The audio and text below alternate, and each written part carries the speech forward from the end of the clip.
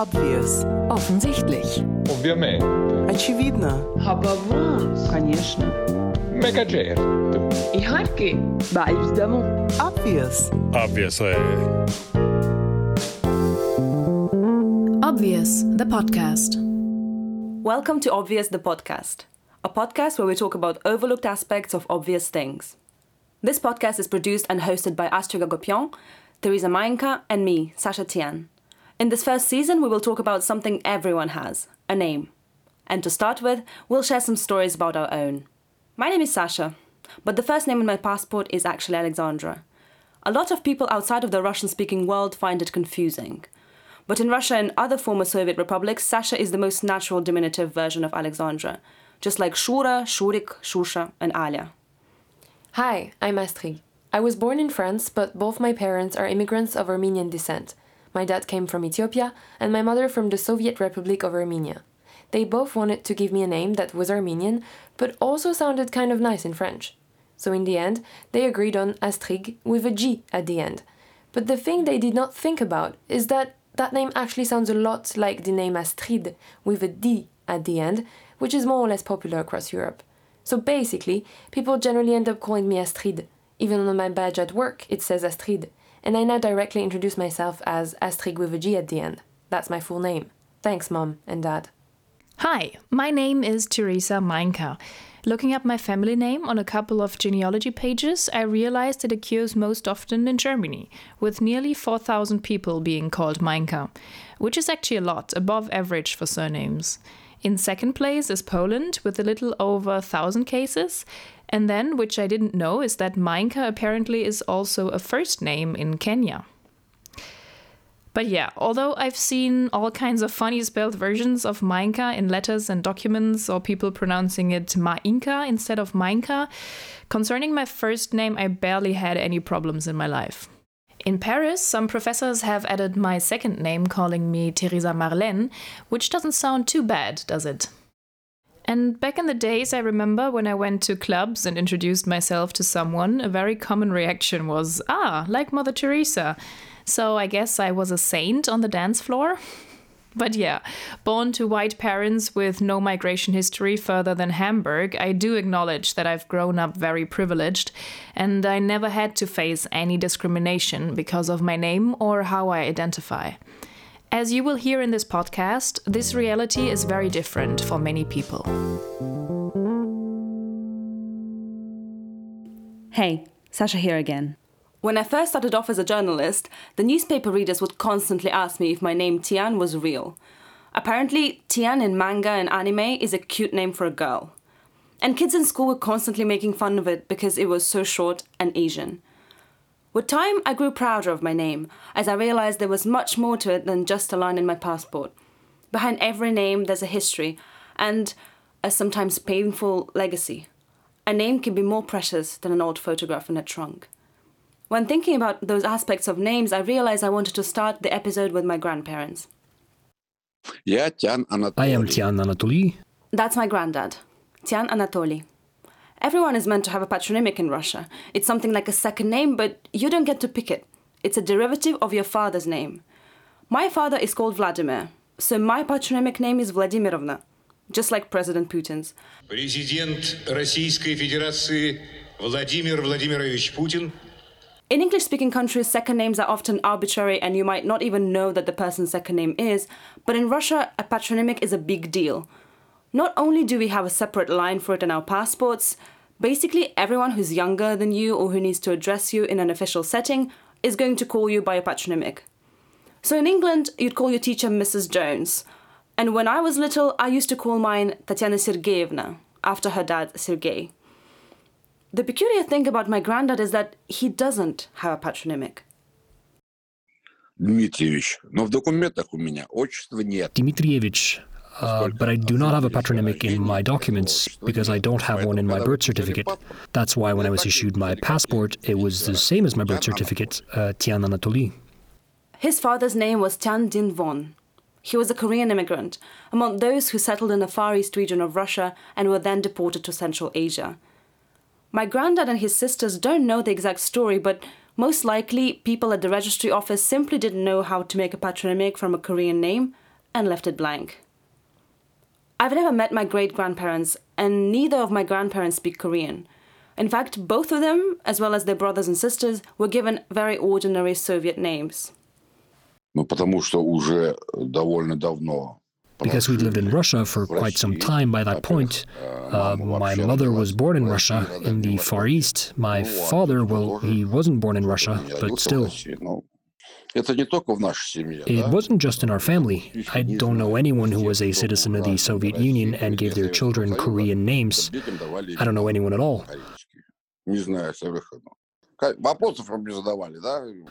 It was so that nobody would ask any questions like, why is it like this?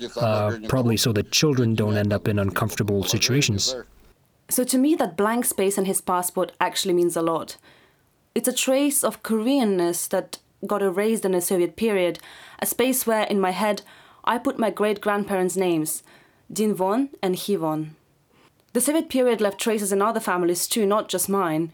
The big victories of socialism were instantly reflected in babies' names. You see, it was sort of a fashion trend, like a wave, how should I put it, of people who built socialism. For example, they'd call the son Revo and the daughter Lucia. Together that makes Revolutia, revolution. 6 years after Gagarin became the first man in space, classrooms were filled with boys named Yura, the first name of the first man in space.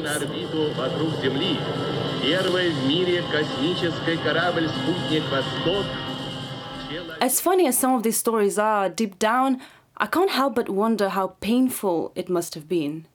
As an immigrant, forced to leave everything behind, including your family, to have to sacrifice your name too. I catch myself thinking how much I'd wish to talk to my great-grandparents about it, but I'll never get that chance.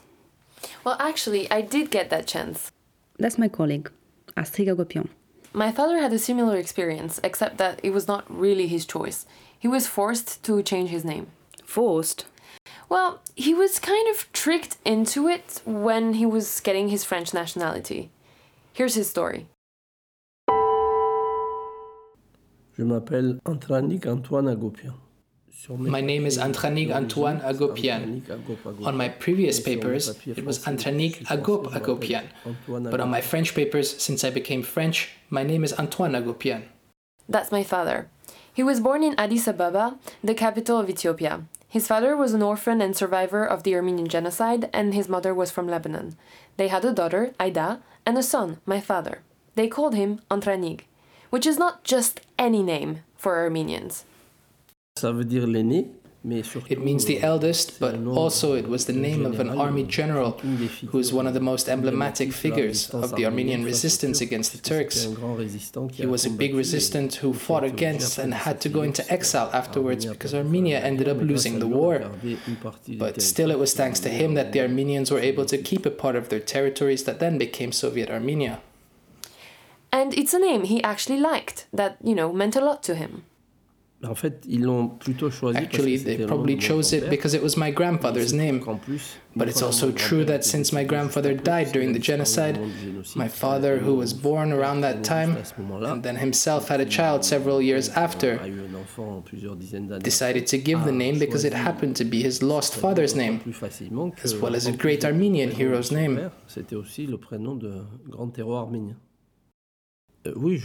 Yes, I liked it. Moreover, I felt like through that first name I was bringing back life. It was a revenge for my father who never knew his father.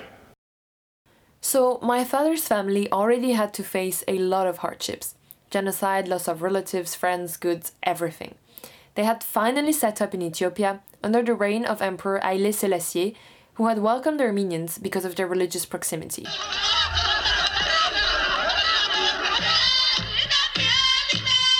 A revolution was declared. In southern Ethiopia, the emperor's regime was overthrown by the army. But in 1974, a communist revolution took place in Ethiopia. And they didn't want foreigners to stay in the country. Like most people from the Armenian community, my father and his family had to flee again. They could not go back to what had now become modern Turkey. They could not go to Soviet Armenia, so they considered Lebanon. But the civil war, which lasted until 1990, was just starting at that time. April 13th, 1975. a church in the Ain Romena suburb of Beirut. The civil war had begun. My father, he had always dreamed of living in the country of human rights, France, so it was now or never. But at the time it was very difficult to settle in France. Actually, when we arrived, they told us to go to the country from which you have the nationality. That is to say Lebanon, since you have a Lebanese nationality. But right at that time, the Lebanese civil war was beginning. Even the family we had there who had lived in Beirut were actually thinking about and preparing to leave Lebanon because of the war. So we kept on applying, and eventually they accepted us. They said we could keep living in France. So at the beginning, my grandparents only sent the kids to France. My father arrived at the age of 10 in a small Armenian boys' school in the suburbs of Paris, and he did not speak any French. He had grown up in Africa and suddenly arrived in snowy France in the winter. No mobile phones or Skypes or Zooms at the time. He could only contact his parents through letters, waiting for a full month to get an answer. After a few months, his parents had to leave too. The whole family was reunited in France. And after a few years and many renewable residence permits, they applied for citizenship. But when applying, a question surprised my father. C'était lorsque nous avions rempli le dossier, il nous était demandé. When we were filing our documents for the application, they asked us if we wanted to change our first name, and at the time Armenian names were rare. I even knew people to whom the town halls had refused Armenian names for their children.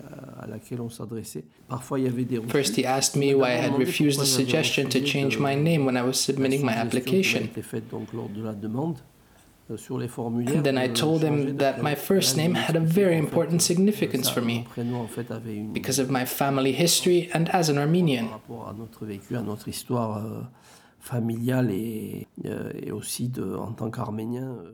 My father did not want to change his name.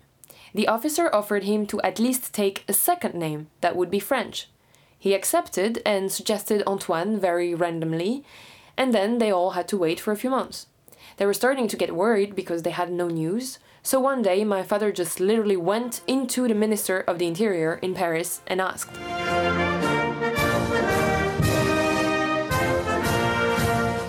Et j'étais sorti avec beaucoup de joie et j'avais téléphoné à mes parents. And I got out of there so happy and called my parents. But that was the moment when I had the surprise to see on those papers my first name, as in my Armenian first names, had vanished. And there was the French first name, Antoine, with my name, Agopian. And on the decree of citizenship signed by the Minister of Work at the time, it was written that my former names, Antranik and Hagop. And at that moment I was a bit shaken and unhappy. Pas très content. J'avais l'impression qu'on m'avait volé un petit peu mon identité. I felt like they had stolen a part of my identity.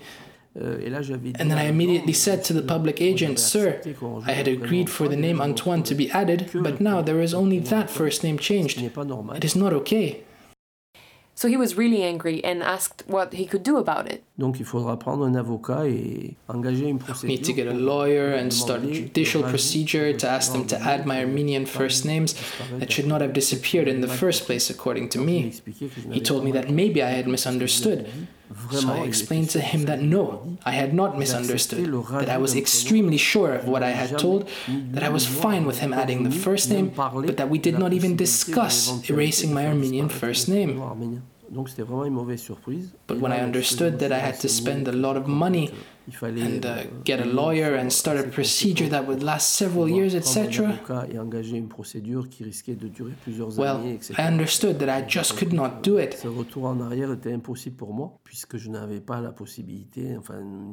At the time, my family and I could barely support ourselves and could not pay for something like this because we had lost our belongings and we were at a stage of economic survival. Then eventually, well, I got used to it. But it's true that it stayed somewhere inside me, actually. It would have been better if they explained that I had to take a French name. Maybe I would have taken some time to consider it. I would have chosen a name I liked. And maybe then, with such a name, I would have reconciled with the name change quicker. Some of his old friends still call him Antranig, and my mother and his sister too. Alors du coup, il y en a plein, ils m'appellent au téléphone. So a lot of them who, for example, call me on the phone. A friend I met when I arrived in France in the first year of middle school says, "Hello, Antranik, how are you?" etc. To him, Antoine does not exist. Alors Antranik, on a trahi ses origines. So what is going on, Antranik? Are you betraying your origins, changing your name, calling yourself Antoine now? We don't know Antoine, we know Antranik. This is a very powerful testimony. It makes me wonder, you have an Armenian name actually. You are a daughter of immigrants and a French citizen. Why, after all this, did your parents still give you an Armenian name? Well, as a kid, I wished my name was Julie or something really French, so I was actually wondering the same thing. Here's my father's answer. Mais avec le temps, les choses ont changé. With time, things evolved, and I figured that almost every community now gives names of their origins to their children. Et je pense que si I think that if we took the time to understand the history and past experiences of everyone, things would be better. You could say that those things are in the past and, that in today's Europe, these things are non-existent anymore. But you would be wrong, right, Sasha? Yes, actually, names still can be a source of discrimination, even on an administrative level. And I have an interesting story to share. The story is about a girl named Sandra. When I first met her, I didn't know about the history of her name, though I admit it did intrigue me. But I remembered her as the girl who couldn't get a bank account or a travel pass because of her name. Sandra is 26, and like me, she was born in Russia but is a descendant of Korean immigrants. She moved to Paris 3 years ago. So, my name is Alexandra, so it's like Greek-Russian name, let's say. And my surname is U in Russian. That's right. U. Just one letter. And when they say me, "Oh, was that Madame U?"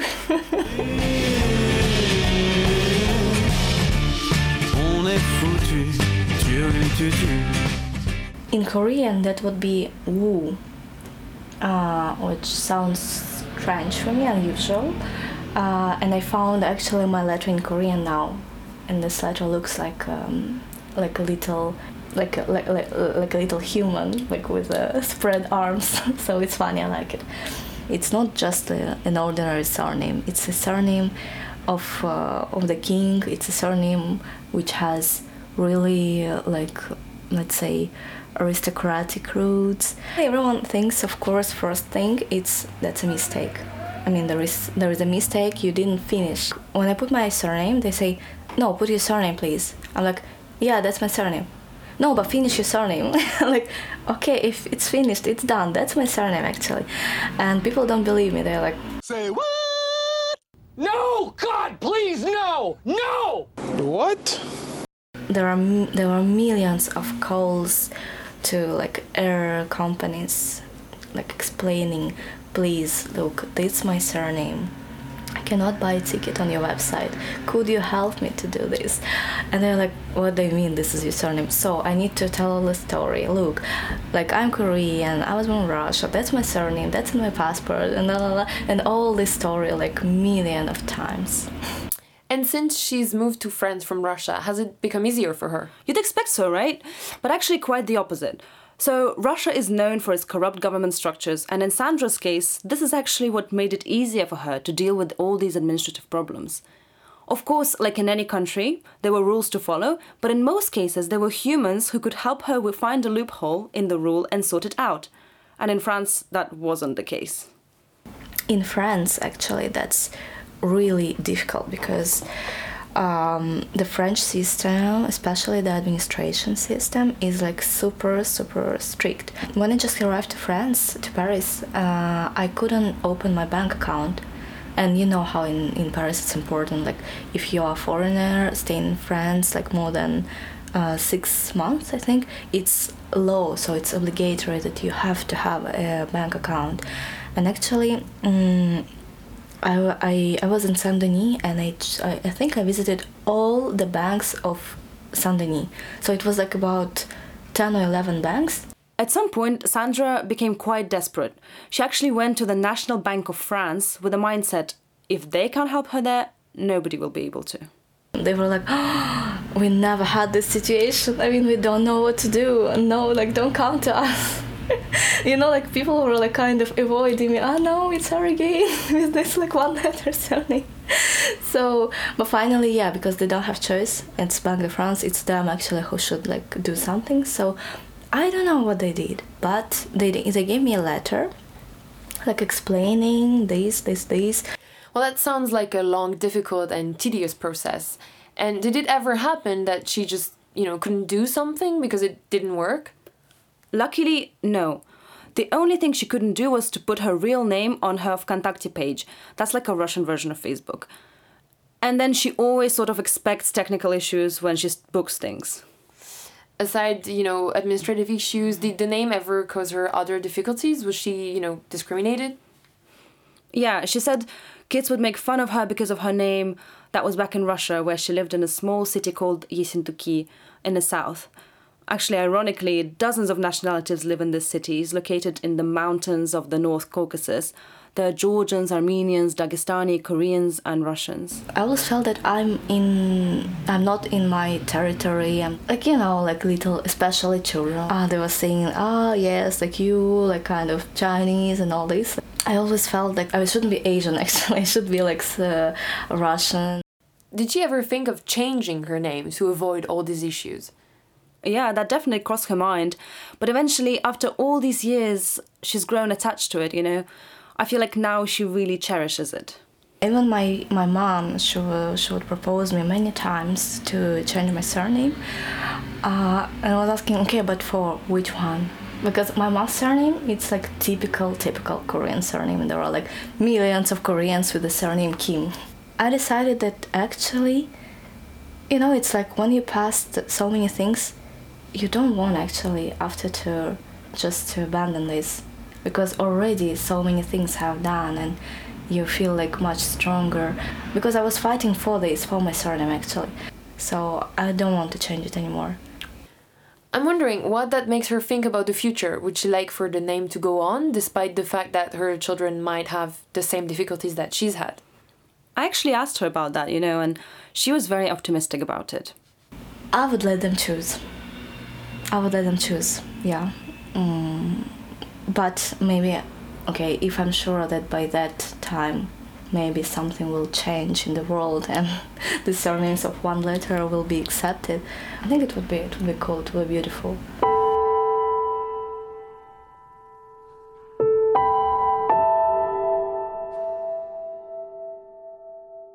In this episode, we've already heard stories behind two names. Here's the last one for today.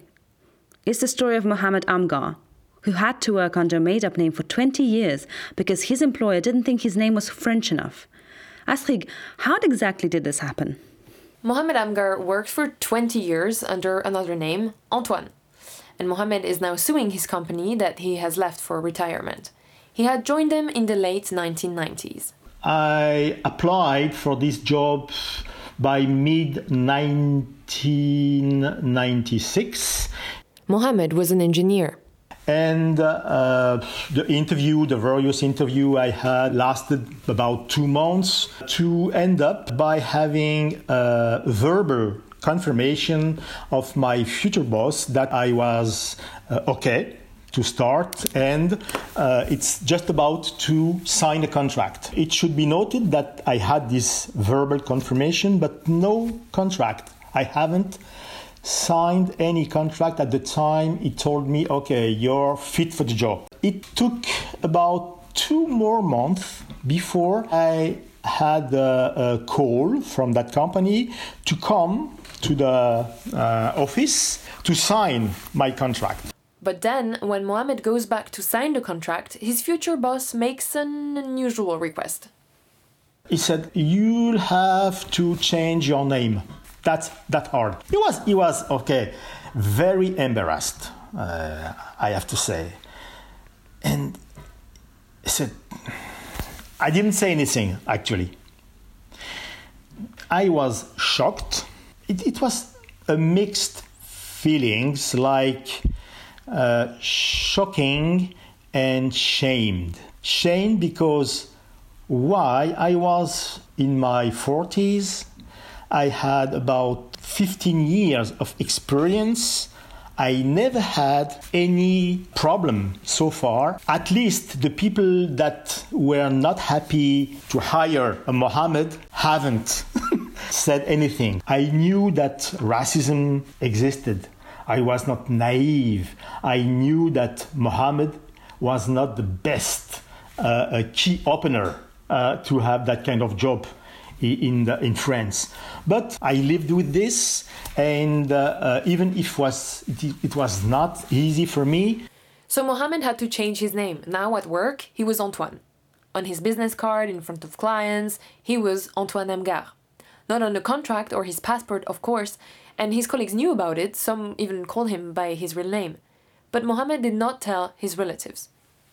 I was so ashamed that I didn't tell my father because he suffered from racism almost all his life. He's born in Algeria. He came to France just after the Second World War. His father came to France after the First World War. My mother joined him early 50s or late 40s. I knew he had a very tough life when it came to racism.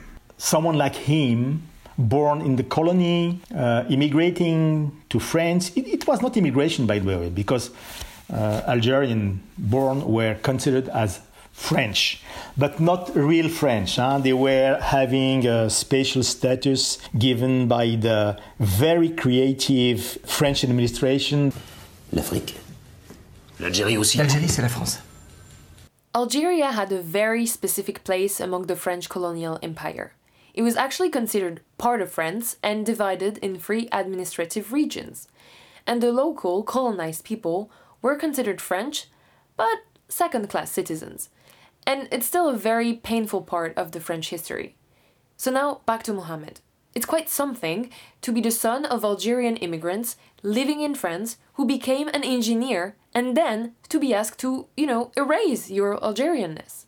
It was pretty tough because I felt double shame because first I had to accept this, and second I have to tell the other what happened to me. So this is just like, okay, you have to apologize to what you did. And there were also a few quite absurd situations related to the name change. We are traveling to the US.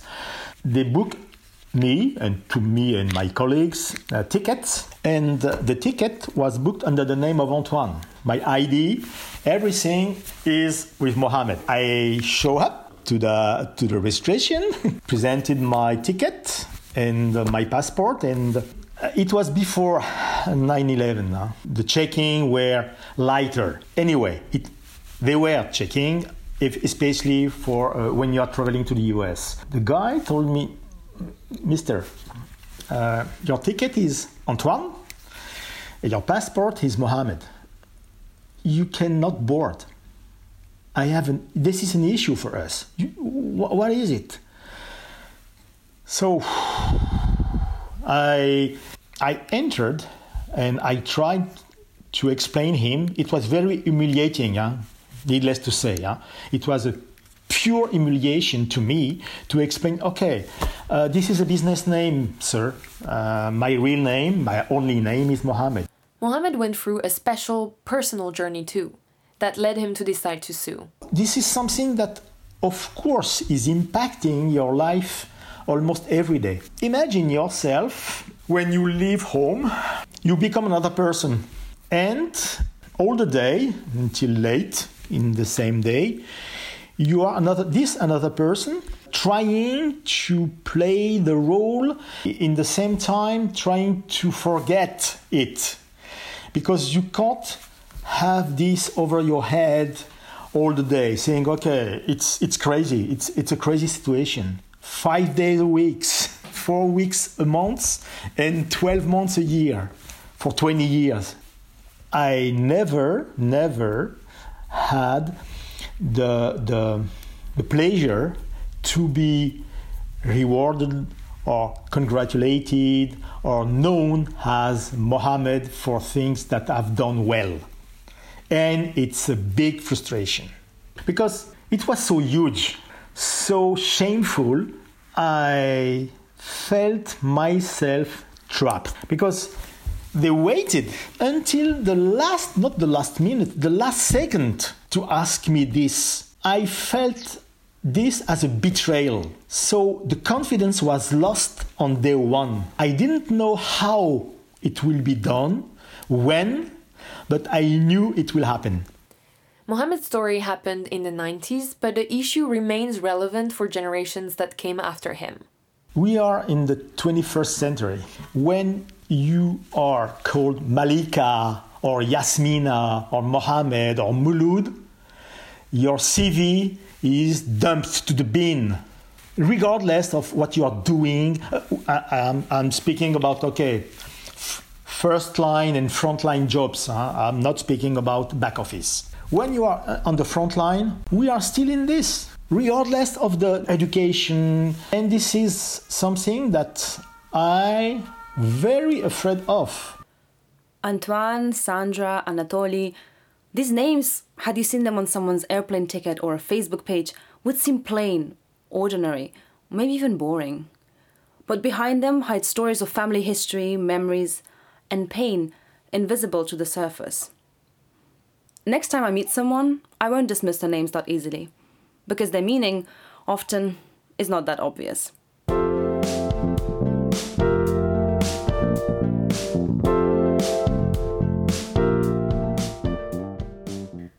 This story has been made possible by Are We Europe, a new media that gives you a new perspective through its border-breaking stories. For too long, journalism about Europe has been a one-way information flow about Brussels, Brexit, and borders. As a young outlet, they're building a truly pan-European media for a changing continent. To bridge the gap between creators and listeners or readers, Are We Europe is now launching a membership program. If you love independent, surprising, and solutions-driven journalism, become a member now at oureurope.com/member. Obvious the podcast is produced by Astrid Agopion, Sasha Tian, and Teresa Mainka. Our illustrator is Julia Fachin, and our jingle is the work of Pico Fröhlich. Thanks to Mata Foldy and Trygve Skogset for giving our guests voices in English. In the next episode, we will talk about what it's like to be a Karen in 2020s and what makes a name black or white.